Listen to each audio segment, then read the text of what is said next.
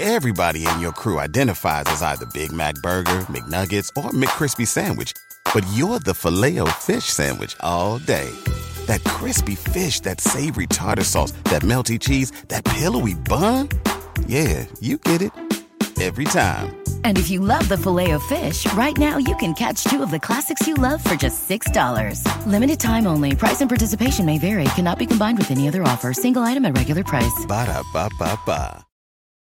Dan Campbell should not be talking for more than 30 seconds at a time. It loses steam. It loses inspiration. He starts bumbling. He's like massaging his wrist. The big takeaway where people are like, he did burpees. I'm like, can he fucking game plan? I know he can work out. I know he can work out. That is the game plan. That dude's a mountain of muscle. But can he game plan? No, he can't.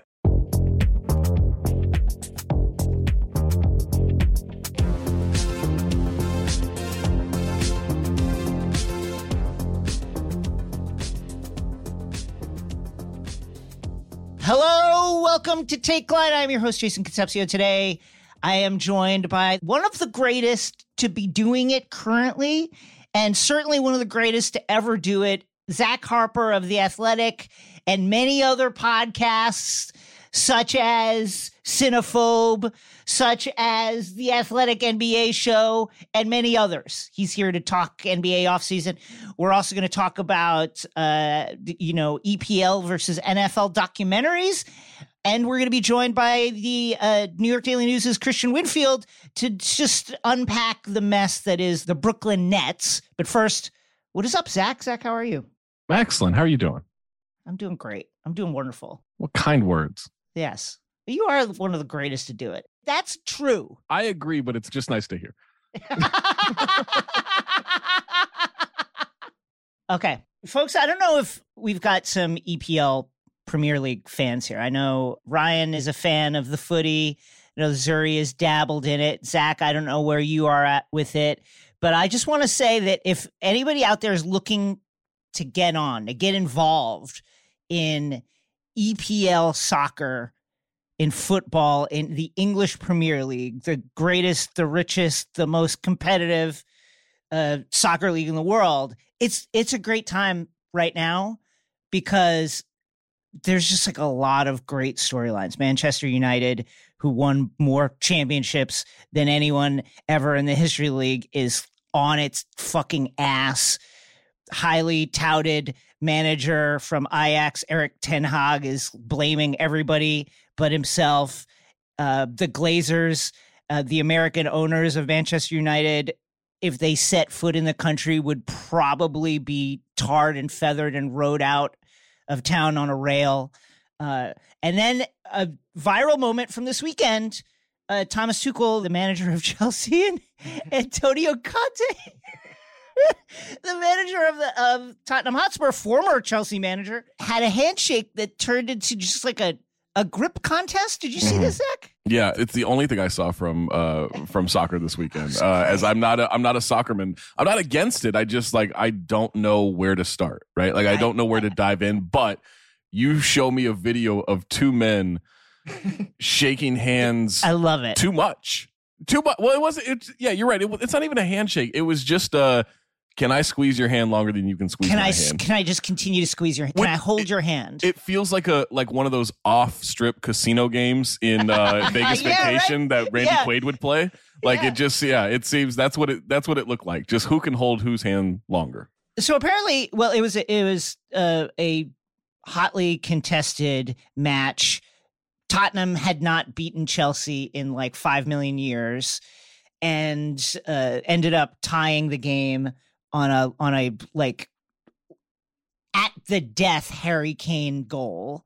And they go to shake hands, the managers, and apparently the issue for Thomas Tuchel was that Conte didn't look him in the eye when he was just tried to do the Belichick, I'm going to walk by you, handshake, quick handshake, and then walk by you.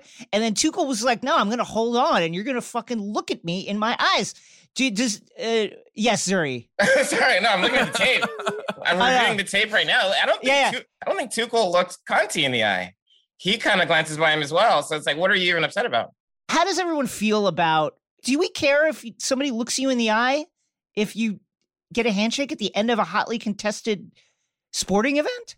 I mean, the context at the end of that is what kind of puts it at less problematic than I think my initial reaction was. I think that it shows it's sportsmanship, it's gamesmanship. It takes a third of a second to do right. To not look someone in the eye shows like some level of contentiousness, but it was that type of match. But it's definitely a strong arm move to be like, nah, you look me in the eye after that type. I think part of it too was that, Tottenham defender Christian Romero pulled his man's hair, and probably cost them a goal and didn't get red carded or anything. And that, you could argue, I think, fairly justifiably, it cost Chelsea the win. But that big a deal. Why are we still shaking hands at the end of matches and games? Is this Pleasantville? I think it's for the kids. It's for the kids, Zach. It's for the kids. So the kids grow up and they know and they understand, like, listen, adults are fucked up and everything they do is fucked up, but it's very, very important to have this kind of performative politeness, because if you don't, shit just goes off the rails. Me to clutch my pearls and say, what did the kids learn this time? Right. I want to say I wouldn't care, but in my normal life, when I'm walking down the street and I give someone a head nod or we get into the proper proximity, I do feel disrespected if we're two human beings, like. Yes. Let's just have this moment. That's true. That's true on that level. I agree. But I do think, like, in a context of sports, of again, very competitive sporting men, that, it's kind of, if I disrespect you, that's kind of cool, isn't it? This is better for sure. It's very trendy right now to disrespect. Yeah, I think it's a little cool. Yeah. The kids are all doing it. Zach, I wanted to pitch you, if you're looking to get into the beautiful game, I am. Then Amazon Prime has a series called All or Nothing, and it'll be like All or Nothing Juventus, All or Nothing Man City. There's a couple of NFL ones, right? I think they did the Cardinals. They did Rams at one point, I think. They did the Rams, I think, too. Yeah, and this season they're doing All or Nothing Arsenal. Now, that is my favorite team, so I am biased here. But I will say they give them some really, really great access. Okay. This season there is a kind of like culture dispute with the star striker of the team, where the manager, Mikel Arteta, kind of has to put his foot down, and it's risky because they don't really have anybody that can score goals other than Aubameyang, who ended up just kind of like randomly going to Barcelona, he said, like on a family trip, but obviously also to be scouted by the team and to maybe sign over there. And it's great. Mikel Arteta, who I have been critical of, I completely fell in love with him over the course of 6 episodes now.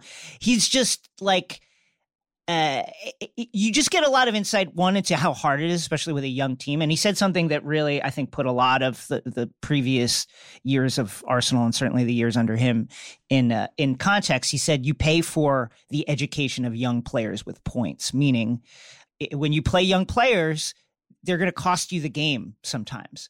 But that is the investment you make so that at the end of this, at the end of 2 years or 3 years or whatever, you have a cohesive team that understands how to play. And it's been great. It's really, really inspiring. Zach, give it a try. It's an international cast of characters. Okay. They're like guys having fun. The trainers are fun. The coach is a charismatic guy. I think you'd enjoy it. All right. I'm into the idea because I have at various points over the last few years, this is something I didn't know, is that as Twitter really took off, all of a sudden people were like, oh yeah, this is my EPL team, and I was like, wait, we're doing this? I didn't know people were doing this. But it was just like I was the outsider. I'm the outsider in this because I didn't grow up following any of this. I don't know any of this. Like, I play FIFA. I'm trying to get I don't even know, promotion. I'm trying to get Nottingham Forest promoted to the. They're in. I'm just talking about my FIFA world. I took them trying to get up. Well, let me tell you, this is why it's the perfect time for you, Zach. Okay. Nottingham Forest, one of the signature teams of the late 70s and 80s, 2 European Cups, came out of nowhere. they made a movie about that era with Michael Sheen as their manager, whose name's now escaping me. Really cool logo with the tree, and they're all red. They are, after the most perilous fall maybe of almost any like professional sporting club, where they went from 2 European Cups to falling out of the top league. They're back in the Premier League this year after 22 years in the wilderness, in the lower leagues. So they're back. They're back. So now, do they also have a 17-year-old American named Zach Harper scoring 3 goals a game? Because that also helps me get invested. They don't, but I think if they could buy such a player, I think they absolutely would, because they need stuff like that. But I'm telling you, Zach, he's going to be on loan pretty soon. Let me tell you, it's trying to get some money here. It's a World Cup year. You're Nottingham Forest. I do love the World Cup. I do love the World Cup. Back in the top flight. Yeah. It's a great time to get in. Okay. All right. Yeah, I'm in. I will watch this. I'm hoping it's more inspiring than what the Lions are doing to me with Hard Knocks. Oh, tell me about it, because I need to start this. Look, I go into a lot of these thinking I don't believe in this team, right? I'm anti-Raiders on everything. I just hate the fucking Raiders. I worked for them for a year. It's the only sports... wait. I did. Yes. Okay, well, let's table that, because I need to know more about that. Yeah. Okay. So I hate them. I hate the fan base. It's my only real thing. I don't like the Mets as a Braves fan. Even then, I don't care. Yeah, I don't care. Right? Ultimately, I don't care. Braves won the World Series. They win this year. I don't give a shit. But I want the Raiders to suffer every game. Every quarter of every game. I want them and their fan base to suffer every fucking game. And so when John Gruden comes out there as I'm not into dreams. I'm into fucking nightmares, right? And everyone's like, oh, and I'm like, they went 7-9. Uh-huh. They went 7-9 the next year, and then the real nightmare was his emails being leaked.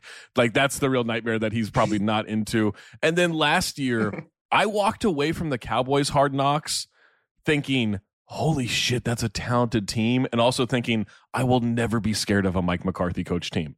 To the point, they play the 49ers. They play the 49ers in the playoffs, and the whole time I didn't let a sliver of doubt enter my mind, because I just kept going back to him trying to talk up the movie Austin Powers to a bunch of 22-year-olds that were born after it came out.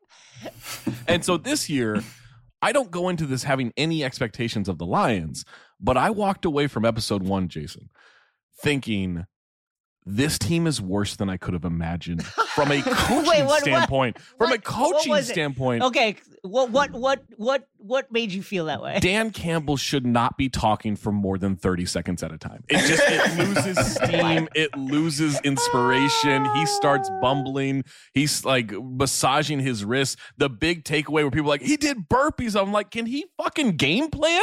I know he can work out. I know he can work out. That is the game plan. That dude's a mountain of muscle. But can he game plan? No, he can't. And then they're just highlighting the coaching staff, because it's all former players, which they're relatively entertaining, but I don't think any of them are going to coach football well. I watched it as well. I don't know. I'm inspired by Dan Campbell. I think he finds it after moments of disillusionment. But the Aaron Glenn, Deuce Staley moment where they're kind of sparring with each other on the sideline. I just think that Deuce Staley's kind of a bully. Aaron Glenn's keeps moving away from him.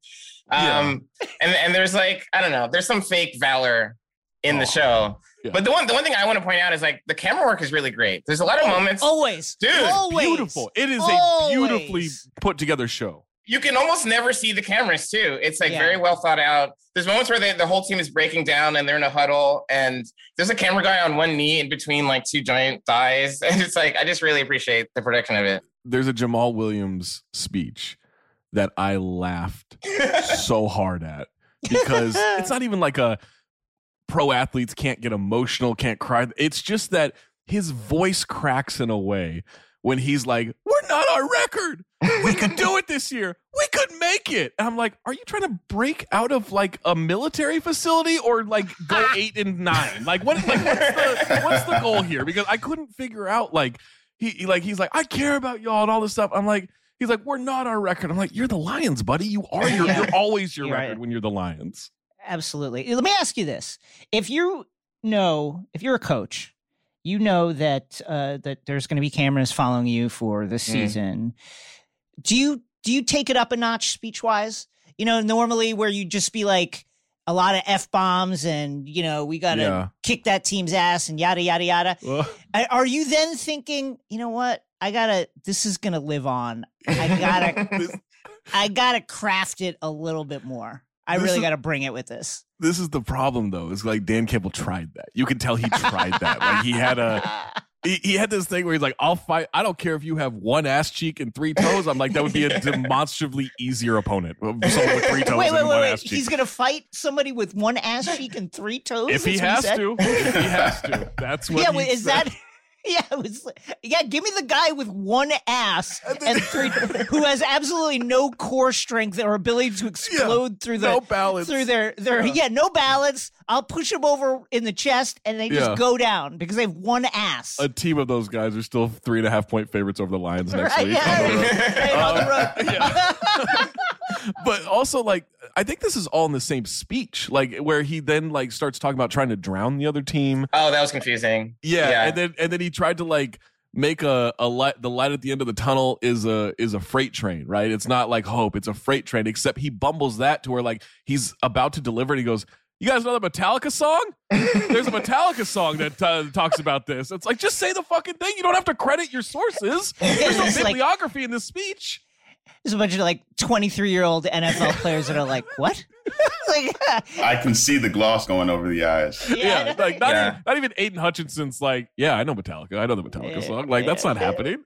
Dan Campbell's all energy. It doesn't matter what he says. If the energy's right, then I'll play for him. Oh, he is just nothing but a tornado of creatine. Like, it is spectacular. When you're as bad, I say this as a Knicks fan, and I think, Zach, you probably have a good handle on this as well. But I think when you're as bad as the Lions have been for as long as they have been, that's kind of at this point, Dan Campbell, whoever, it's about who is making these overall decisions at a certain point, isn't it? Because you've just brought in so many people, so many different coaching staffs at this point, that you kind of have to look at who's steering the entire ship, don't you? I mean, right? Like, for the Knicks, it's James Dolan, right? It's Mr. Takes over, blah blah blah. Like, for the Timberwolves, it's been Glenn Taylor owns his team. Look how bumbling they are, right? Like, for the Kings, it's been. Well, it was the Maloofs and then it was Vivek, and that's tough. I mean, that's a tough transition right there. That's a rough one. But yeah, like, it always has to come back to above even the high level people, right? It's at the top with this stuff. I've said this a bunch of times, but like, the Cleveland Cavaliers don't have a championship if LeBron's born in New Mexico. Oh yeah, no. Right? Like Dan Gilbert kind of lucked into one there in a way, but he's been a bumbling owner in so many ways. Like, this is a situation with the Lions where it goes beyond Dan Campbell and Jared Goff and everyone tasked to like talk trash on the sidelines and give us good TV. I say this to as a way to bring up the EPL again, because over there has been an influx of American ownership of English soccer teams, not just at the Premier League level, but below the Premier League level. Famously, like Rob McElhenney just bought Wrexham FC. I can't wait for that documentary, by the way. I'm ready. That's going to be fun. And there's a significant distrust in the English sporting culture of American ownership, because the view, and I think fair view, is that Americans don't like to spend money, and when they spend money, it's all money that they borrowed from somebody else. Absolutely. And with the Glazers, the American owners of the Tampa Bay Buccaneers and Manchester United, the criticism of the Glazers is that, one, they borrowed money from Manchester United to buy Manchester United. I'm kind of simplifying it, but essentially they leveraged a debt deal to buy Manchester United. And so Manchester United has been paying down this significant debt ever since the Glazers have owned the team. And their ownership of the team has also coincided with, a horrific and crumbling run of form, to the point that, fucking Manchester United are currently on their worst start post Sir Alex Ferguson. And they just got fucking crushed by 4 goals to Brentford, of all teams. And it's very significantly about the ownership. Like, it's a lot about the ownership. There needs to be a way to, like, like a dunk tank or something. Like at the end of the, like, don't you think like at the end of the year, I get it. Yeah. We can't make you we can't force you to sell, once you have purchased something, but there needs to be something in there if a team is bad for like 5 or more seasons, to where we can clearly lay it at the feet of ownership, where like everybody gets to like shove a pie in the face of the owner, like at the end of the season or something. What about like the Game of Thrones like walk of shame, right? Like just make them walk naked, like from the office down to the stadium or whatever, and like make it a healthy walk, and we'll set it up to where like people can't actually like really throw stuff at them, because you got to make it safe and buy it. Yeah, that should be part of owning a team. Yeah. Something like that. Well, I mean, wouldn't it be cool too if there was an owner that like, if the team made more money than they expected to make, they just like paid fans back the excess, like like the most like passionate fans get like a check in the mail, like communism. Yeah. I think that is an amazing idea. Support that team. I think that would have like a rebate. Yeah, like a rebate. We did 2 well rebate, right? Right, like, right. Here's $250. Hey guys, I was gonna get another 800 meter yacht, but instead, here is 2 vouchers for free drinks for the upcoming season. That is a man of the people. Did the New York Giants give here's a medium Pepsi for her? Thank you so much for your support. Sorry for watching Danny Dimes. Here's medium diabetes for you. Right? Yeah. It would be a discount on an expensive jersey, anyways, that you have to buy. So. Yeah, this rebate is only valid in the team shop. Yeah. Well, Zach, I'm going to be keeping track of this. Listen, if you decide that you want to support an EPL team, I'm here to bounce ideas off of. I'm sure. Listen, I don't know how to pick. I think that's the thing. I don't know how to get invested. So I'm I'll watch what is it? All for One, All In, All or Nothing, All or Nothing. Yeah, All for One is a Bryan Adams banger, right? That's what that is. All for Nothing. I'm in. Like I'm gonna watch that, and then I'm gonna need help like picking a team.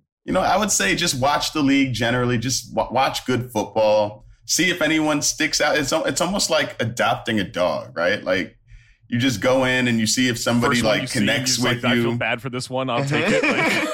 But I would also say, don't torture yourself. Like, don't be like, oh, I hear Southampton has a long history of, pick a team that's actually in the mix too. So Man U would not be the right choice right now. Okay. Don't pick Man U. For various reasons, don't pick them right. Obviously, again, the most winningest team in history, but it's going to be shaky for a little while with them, for years.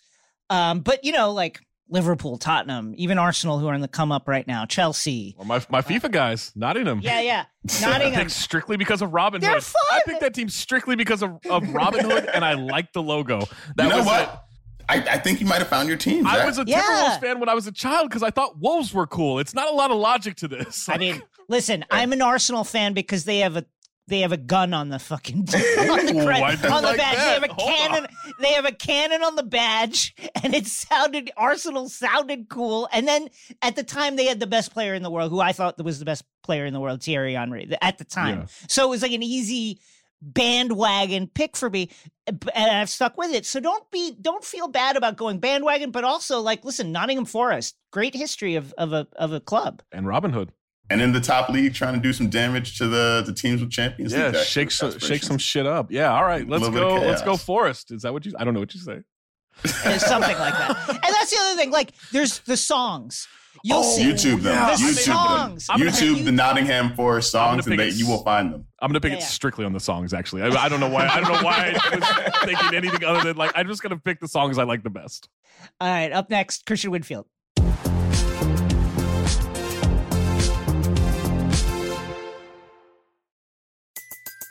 Everybody in your crew identifies as either Big Mac Burger, McNuggets, or McCrispy Sandwich. But you're the Filet-O-Fish Sandwich all day. That crispy fish, that savory tartar sauce, that melty cheese, that pillowy bun. Yeah, you get it. Every time.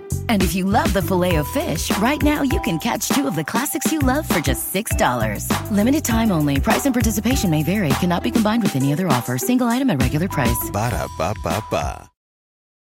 The savings rock when you find a new way to roll, like sharing the ride to work. Even if you're commuting just a few days a week, Commuter Connections can match you with others who live and work near you. It's easy and free. Plus, you can get cash and other rewards for carpooling, up to $600 a year. Get rolling on a new way to work with rideshare. Register today at commuterconnections.org or call 1-800-745-RIDE. That's commuterconnections.org. Some restrictions apply.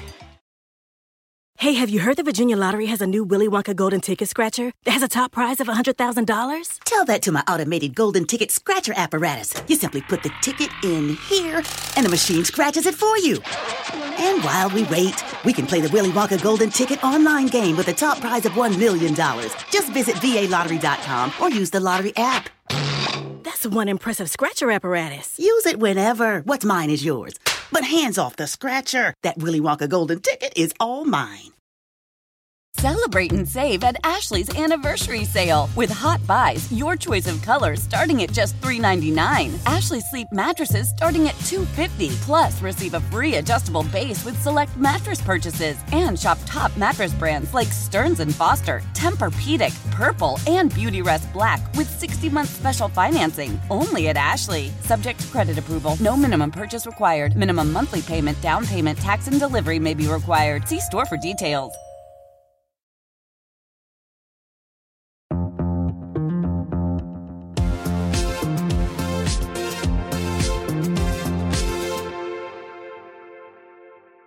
Picture this. You're Joe Tsai. You're sitting in your office, right?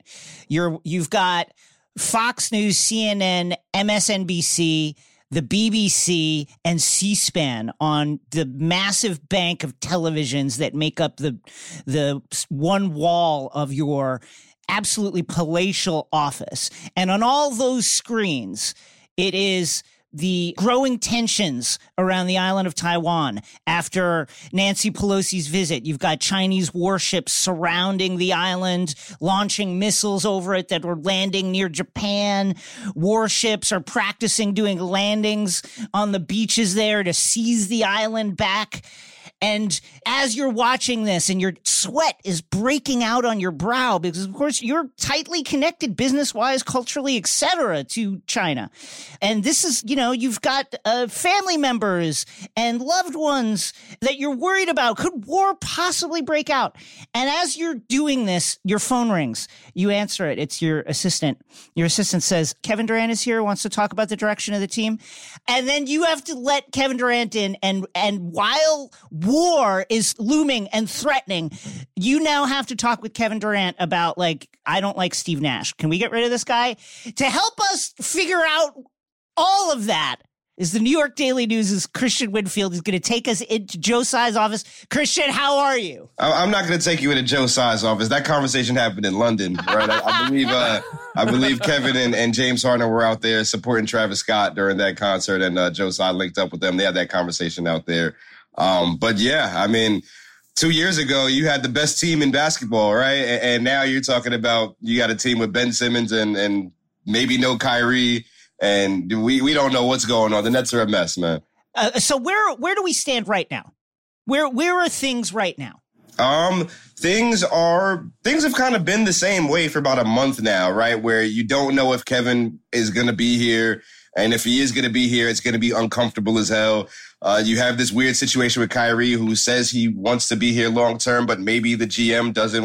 That whole situation played out publicly, which was weird. And then you have a team right now that kind of makes sense, but also kind of doesn't, because you have Nick Claxton on a 2-year deal, but you don't really have that enforcer of a center yet. And you're kind of looking around this roster. But at the same time, it's like, well, if Kevin Durant decides to come back, you still got a Nets team that could win a championship this year, right? So on one end, nothing has changed, but with this ultimatum, kind of like everything has changed. So it's crazy right now in Brooklyn, man. It's almost like what I would think it feels like covering the Knicks, but in Brooklyn. Yeah, it's ridiculous. Christian, the vibes it gave me, and a little bit of I don't know what the Nets plan is with this situation. I know it's hey, why don't you just play this year out? Let's see what happens, right? And then Or part of it could be the second we get a deal where like 30 draft picks are suddenly allowed to be traded, like we'll take that, right? But it feels, I got the same vibes as like when Jimmy Butler wanted out in Minnesota, in the sense of Tom Thibodeau just kept thinking, we'll get him to camp. He loves basketball. He'll be back in the camaraderie and be back with the guys, and then everything will kind of fix itself. And obviously the opposite happened. But with the Nets and KD, I do wonder if, like, not saying other guys and other stars around the league don't love the game, but like KD is legitimately obsessed with playing basketball, right? In a way, like even for an NBA superstar, like it is above and beyond. I do wonder if there is a strategy in like, he's going to get back on the court. He's not going to want to half-ass it because he's who he is. And maybe that at least gives us some breathing room. You know, that's an interesting train of thought. I've been told by sources that have been talking to me this whole time that, you know, there's a growing chance that Kevin holds out a training camp, right? And then if he holds out a training camp, what happens? That said, you know, I still think it's in both the Nets and in Kevin Durant's best interest to find a way to make this thing work. You know, I was just having a conversation the other day. Any team that trades for Kevin Durant, I think, maybe outside of the Celtics, are no longer contenders because of what they'll have to give up to get him, right? If the Celtics, if you had to give up Jaylen Brown and Marcus Smart, you're hoping that Malcolm Brogdon is going to give you a whole healthy season, because if not, you're probably going to lose to the Bucks at some point. Right. Every other team, whatever they're giving up, maybe not the Pelicans, right? If the Pelicans could give up Brandon Ingram and some picks and maybe another player, you're in the clear, but that's only if Zion is healthy. Everybody else, you're giving up what it's going to take to win a championship. You look in Brooklyn, if you've got a healthy Ben Simmons, if you've got Kyrie motivated on a one-year deal, contract year, has to earn that next deal, and you've got Kevin Durant, who, as we know, loves basketball, wants to win, and you still have that mid-level exception, you might arguably be championship favorites in the East in all of basketball, right? So I think it makes sense for them to come back, but at the same time, you go to your team owner and say, hey, you got to fire the GM. You got to fire Steve Nash. That's a tough one. That's a tough hurdle to get over, yeah. I don't know how that works. I don't know if Kevin's the type of guy who's going to come in and start throwing basketballs at people when training camp starts. If he does report, because we heard about all the reports with Jimmy Butler and what happened in Minnesota, but it's just a weird situation, right? And it's just like, how do you get by this? I mean, there was one train of thought where it's like, yeah, these are all grown men; they'll be able to get over. Like, no, these are guys with egos. We know how this can work, and man, it's a mess. It is a mess. So the reason for my Joe Tsai preamble was because it seems to me like this is significantly coming down to kind of a battle of the wills between two erstwhile stars of the Nets, Kyrie Irving and KD, and whatever Joe Tsai wants to do. Is he going to back Marks and Nash? And how much? And is he going to hold Kyrie and KD's feet to the fire? I think we saw with the Kyrie vaccination kind of like ongoing conversation that there came a point where Joe Tsai was just like, I don't give a shit. Like, either do this or don't. And then he kind of backed down, and that kind of blew back on him in an embarrassing fashion. And then it seemed like he was going to back his team, and he was like, fine, you guys want to go? You can go. And then when nothing really emerged market-wise, he was also happy to just sit back and let that happen. Is there any kind of indication about, you know, what level of annoyance Joe is willing to put up with in order to reassemble this team? Or is he perfectly happy to be like, if we want to blow this thing up, we can do that too? You know, here's one thing. On the Nets official website, Joe Tsai is listed as governor, and Sean Marks is listed as alternate governor, right? As well as GM. So that kind of shows you just how far Joe is going to go to back his guy, in my opinion. And, you know, there's just been some talk that, hey, Joe and Sean gave Kevin the guy he wanted in Steve Nash. From everything that I've been told, it was the other way around. Steve is Sean Marks' guy. Kevin signed off on it. Kyrie signed off on it. And now you've got this guy who has no head coaching experience trying to lead a championship team, which we all knew wasn't going to work. Everybody except Sean Marks apparently thought it was a terrible idea. And here we are now. So, I mean, at a certain point, what level of annoyance are you going to put up with? I mean, you had to deal with a guy like Kyrie who decided he didn't want to play for 2 weeks because the insurrection at the Capitol happened. I think at a certain point they've had enough of it, but at the same time, this is what comes. Like, you have to give to get in a way, and I consider it blessed, right? I remember covering the Nets when they were winning 20 games, 28 games, and then one day, one tweet from KD and Kyrie says Brooklyn, and now you're knocking on the door of a championship every year. Are you willing to put up with a little bit of annoyance, if you want to use that word, that lets you knock on that door if you knock on that championship door every year, eventually that door is going to open, right? And I think at a certain point, it's tough, though, because this was before that ultimatum was issued, right? This whole time I was saying, hey, at minimum, you're knocking on the door of a championship every year. At maximum, you're a dynasty. Just sign the checks, let them do what they do, and be grateful, because a couple years ago, you weren't even selling out. I remember when they're selling out stadiums now. They're selling out games at Barclays. I remember when there were no fans in that building at all. And the Nets fans would tell you, no, they were fans. No, there weren't. It was empty. And now you have a product that people are just calling Nets fans flat out liars to the. Yeah, I have to.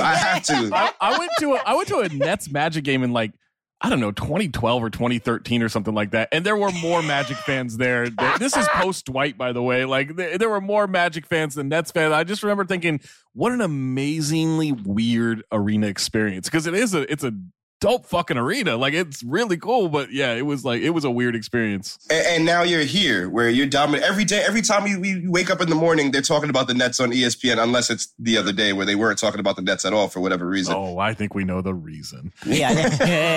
Talking about the Nets every day on every network. And if you I was having this conversation with somebody, even if Kevin Durant sits out, the story is still about the Nets.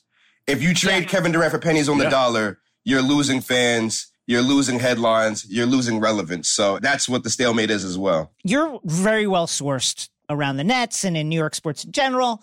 What are the people, obviously not asking you to blow your sources, but if you want to, that'd be great.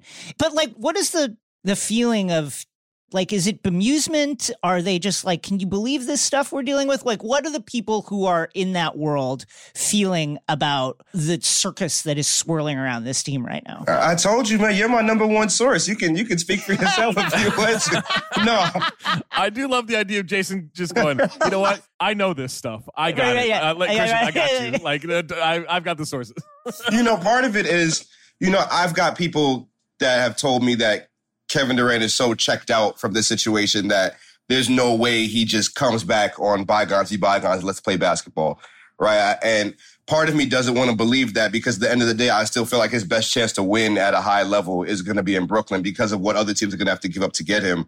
But from the Nets side of things, there's some people who believe that the Nets still want this to work. Right. They believe that Joe Tsai is going to stand his ground and hope that one day Kevin Durant is going to come around and play. And if not, he's not going to trade him for a lesser package.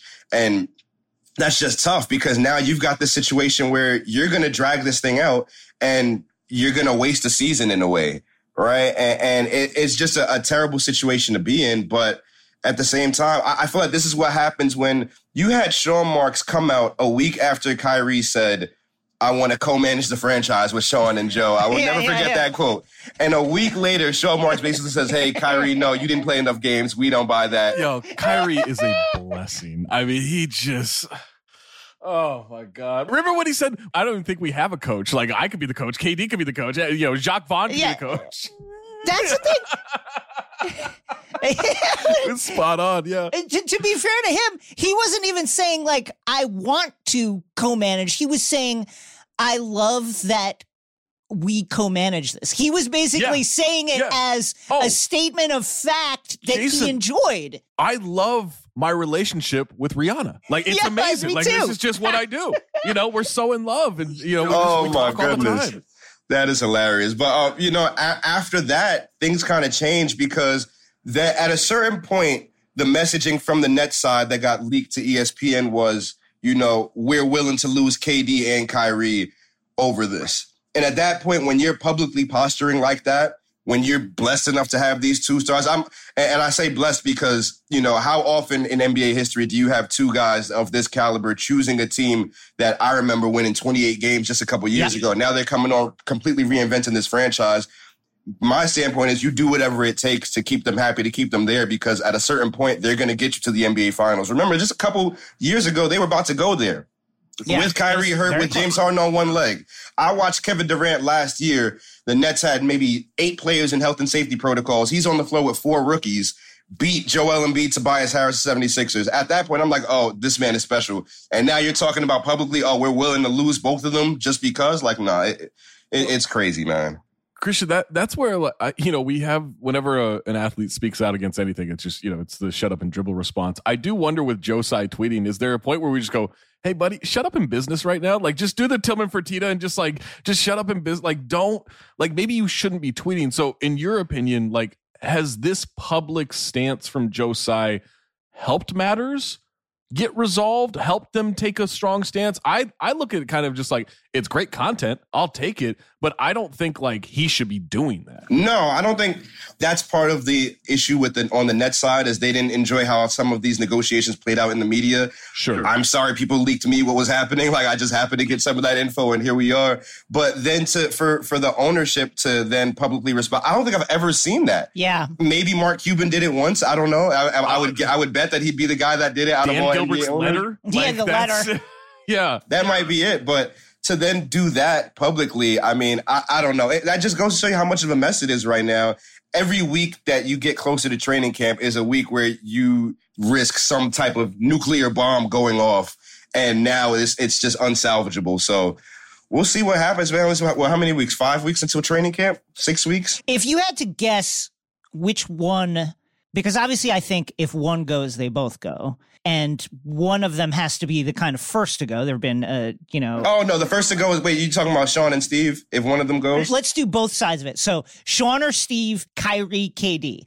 What happens first? Somebody actually puts the amount of picks and assets on the table to get Kyrie or KD. Which one of those things is more likely to happen? And then who's more likely to survive? Steve Nash or Sean Marks? That's funny. I think we know the answer to the second one already. So the second one's very easy. That's very simple. I think I can coach the team if you give me the right assistants around me. Yeah. At this point, not the alternate governor? Right, yeah. If that's how it's listed on the website? I don't think there's any universe where Kyrie gets traded before KD.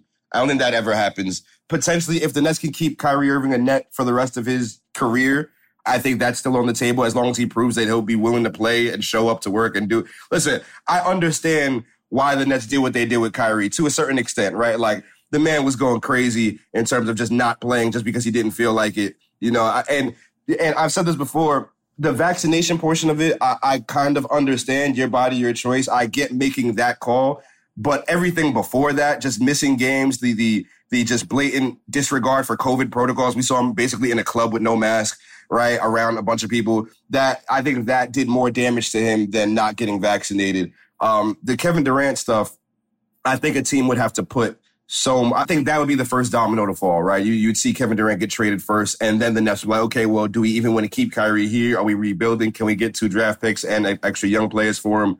Then that would happen. So it'll be KD gets traded first, then Kyrie. On the Sean Marks, Steve Nash side, I think if everybody sat down without Steve Nash and KD says, hey, I'll stay, but we need a new head coach, I trust Sean, I think Steve would be gone fast. At this point, it's not really a secret anymore. He's been outcoached by a lot of his peers. It's just my opinion. I don't think he was the right guy for the job from the jump, right? I think you should have gotten somebody with some type of NBA championship pedigree, let it be coaching or let it be whatever it is. He didn't even win a championship as a player. Right, and this is the guy that you got to coach a team that you set championship expectations for. Damn. I'm sorry, I didn't mean to take. I did. Whatever. This is where we are. So it's unfortunate, but yeah, Sean Marks is an excellent general manager. I agree with that. He's really good. Up until the point where he started having to make decisions for these guys, Kevin Durant and Kyrie Irving. Everything else he did was basically bulletproof. And then the missteps started coming, which coincided with the vaccine. If COVID-19 never happened, I think the Nets have a championship right now. And that's really the important thing. If COVID didn't happen, is that the Nets. What Kyrie keeps saying. Except he doesn't use the if. He just says COVID didn't happen. Is there any, you mentioned Marks' ability as a GM, and I completely agree with you. Is there any ruining what was before they made the moves for Kyrie and KD? Is there any amount of wistfulness for the team? Like a pre-star culture, almost like. I mean, pre-star culture, sure, but pre-star results, no. You got to take the stars and everything they come with. Hold on, Christian. What we're not going to do here is erase the magical run that I had watching Spencer Dinwiddie. I was all in on Spencer. I still am, but yeah. Spencer's a great guy. He's good. But at the same time, the ceiling on that team was what? Getting swept by the Toronto Raptors, getting swept by the Philadelphia 76ers out of the first round. I mean, at the end of the day, that team is going to get you but so far. If the question is, if they could go back in time, make a different decision, would they make the other decision? Answer's no. Right? We're talking about the Nets right now on this podcast. Why? Because they have Kevin Durant and Kyrie Irving, not because they got Spencer Dinwiddie, Joe Harris, Karis LeVert. When they had Wilson Chandler, I could not stop talking about them. Listen, man, that's a good dude right there, man. Wilson Chandler's a real good dude. Well, I mean, technically, because Jason just kept saying, Wilson Chandler's still fucking playing? This is crazy. Yeah. He was definitely past his prime while he was with the Nets, unfortunately. But, I think that's what they want. And this is one of those classic cases of the phrase that nobody seems to understand probably, which is you want to have your cake and eat it too, right? Like the Nets want to have their stars, but they also want to have this culture where they can control everything. And that's not, they want to have this Spurs type culture with this roster that looks like, Showtime Lakers or Miami Heat. And it just doesn't work that way, right? Or you have to be Pat Riley. They're not Pat Riley, right? That's not how it works. So, yeah. Maybe it depends on what Ben Simmons ends up actually being, and I've already had to fight. Yeah. I had one person try to tell me, like, "Hey, have you seen the Ben Simmons like summer stuff?" I said, "No, I'm not watching that stuff anymore. Like, I got to see real basketball out of him, right?" Maybe this depends on what Ben Simmons ends up being for the Nets. But do you think there's any chance they regret the Harden trade at this point? Oh man, that's a great question because then what's the worst case scenario if you don't trade James Harden, right? Then you're dealing with that right now. I mean to even acquire him. I mean to go out and acquire him. Because you give up Jared Allen, who's obviously very good. You give up Karis LeVert. There was some real talent that went out the door there. 100%. But at the same time, you had James Harden, Kevin Durant, Kyrie Irving on the same team. You do that, in my opinion, I think Sean Marks would have done the same thing. You do that 11 times out of 10. Every single time you can put those three guys on the floor together. Now, would they have maybe not traded James Harden midseason and just said, hey, deal with it, play, and figure it out? You take a healthy James Harden, Kevin Durant, Kyrie Irving, and put them against those Boston Celtics. I don't know. I think you got a shot, right? Yeah. So it's tough. I think maybe. And then this also takes me back to some decisions that, like I said, COVID messed everything up and the decision-making from there. What if you don't banish Kyrie Irving at the beginning of the season? What if you say, hey, you can practice with us and you can play road games. You just can't play home games until we get the situation resolved. Kyrie didn't play 16 road games until the Nets said, hey, you can play. If he plays those 16, maybe him and James Harden find some type of rapport, some type of chemistry on the floor. And maybe now March doesn't come around and he wants to put a bullet in Kyrie or a shot in him, right? He wanted to get up out of there. So it's tough. And that's why I say, some of those mini decisions that Sean Marks made. And then the one blemish on Sean Marks' record, obviously, is hiring Steve Nash. That was the big one. Yeah. But other than that, he's been amazing. But to your other point, from everything that I've heard about Ben Simmons this summer, I've heard that his back has been holding up pretty well and that he also looks really, really good on the floor. The issue is now, from what I've been told, the Nets want to play him at center and they want to play him a bunch of different places on the floor. Let's fucking go. If you play him at center and he's guarding, guys that want to post him up, and I just don't know how that works with a guy who's just got back surgery, right? Like, you think that you don't want him to guard 300-pound men. Right. Christian, we've all seen the clip of Giannis calling him a fucking baby because he couldn't handle Giannis in the post, which no stress there. Nobody can handle Giannis down there. Yeah, nobody can do that. Yeah, but still, don't worry about it. Still, he doesn't usually dunk on someone and then call him a fucking baby over and over into a camera. But also, I don't know if you get excited hearing, hey, this 26-year-old, his back is holding up. Like, that's a confusing sentiment to get excited about. Like, that's something where I'm just like, I don't know about that. That's actually not a good thing to hear. I mean, listen, any good news about Ben Simmons is better. Listen, I remember covering the Nets when every single day was a new Ben Simmons update and none of it was good. It was all just terrible. And then it was, okay, he got an epidural. The epidural happened weeks ago. Why didn't you guys tell us when it happened? It was crazy. And then he had back spasms. The back spasms happened a little while ago. He had an MRI. Man, covering the Nets was a headache. I say all that to say a healthy Ben Simmons is any good news about Ben Simmons really is a good player. Thing. Yeah. And I think that's understated. People will look at that Atlanta series, the fact that he didn't want to shoot. That man will lock up your favorite player. That man will dunk on your favorite player. That man will get out in transition and create open shots for your favorite shooter. I think he's an amazing fit for these guys as long as Kevin Durant is on the team. Just real quick, I'm not asking anyone to report anything, but we all agree that he left the group chat story just because it's fun, right? Like, I don't even want facts on this. I just want us all to agree it's a funny story, just like Kawhi Leonard Apple time. We're all agreeing that it happened. As funny, I wish I could confirm that happened, but the New York Daily News is unable to confirm Rick Bucher's reporting. Jason, that's not a no. Not a no. I am unable to confirm that report, so I'll leave it at that. He is Christian Winfield of the New York Daily News. Christian, thank you so much for joining us. Appreciate you guys for having me, man. Anytime.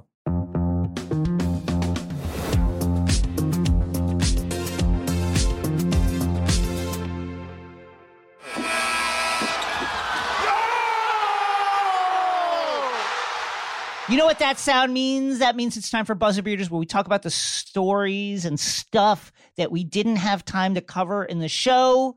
Zach, what is your buzzer beater about this week? As much as I do want to discuss just an uneasiness I have with Russians due to the show For All Mankind and no other reason, I got to talk about The Rehearsal. Oh, my God. It's a show I'm obsessed with. I have gone driving around the valley to find points from The Rehearsal. No, you haven't. So here's the thing, Jason. The Fielder Method of Acting School is located, or was located, I should say, 2 blocks from the last apartment I lived in. I moved here in October, and this place is 2 blocks away. I used to go over by that area all the time. Holy shit. And so I went over, I found where it was. I went over there. It is now a jiu-jitsu studio. Oh, cool. Which makes me wonder, has this been replaced, or is this part of The Rehearsal where now Nathan is becoming a jiu-jitsu master? I don't know. I drove by couple of times this past weekend, the acai bowl place that Nathan starts working at in Sherman Oaks because it's near my new place. Like, I cannot stop thinking about this show. And my parents live in Salem, Oregon, which is not that far from where a lot of this stuff is happening in The Rehearsal season. When I go to visit them, you're damn right I'm gonna go drive by all this stuff and try to find Nate's Lizard Lounge. Yes.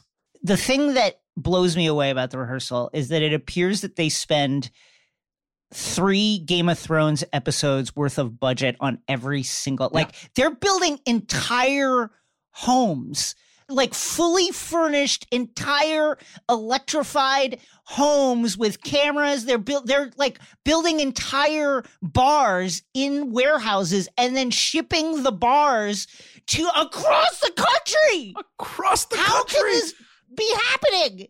As across the country as it can get. Folks, it's unreal.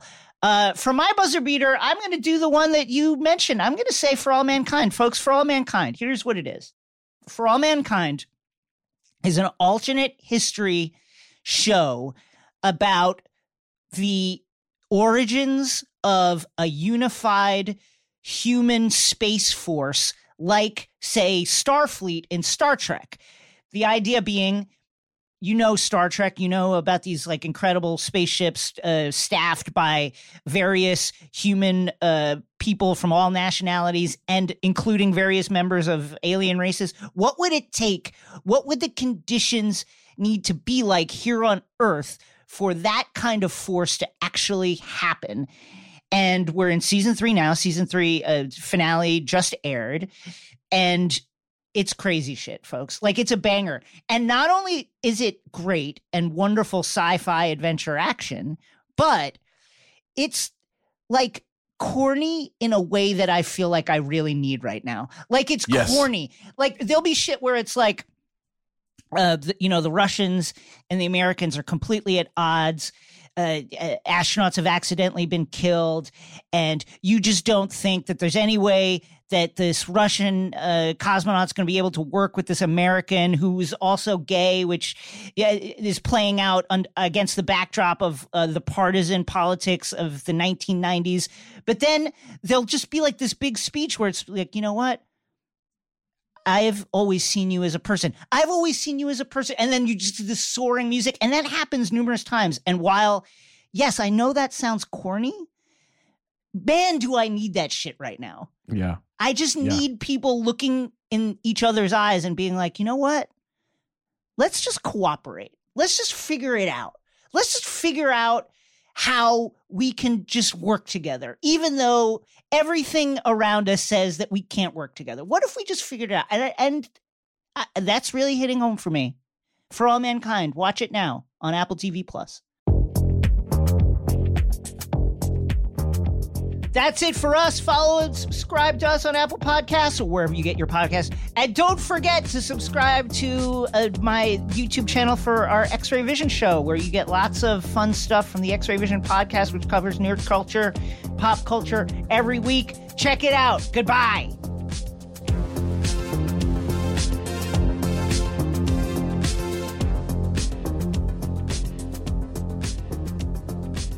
Take Line is a Crooked Media production. The show is produced by Ryan Wallerson and Zuri Irvin. Our executive producers are myself and Sandy Gerard. Engineering, editing, and sound design by the great Sarah de Alaska and the folks at Chapter 4. And our theme music is produced by Brian Vasquez. Mia Kelman is on the Zoom for vibes, and the vibes are fantastic all the time.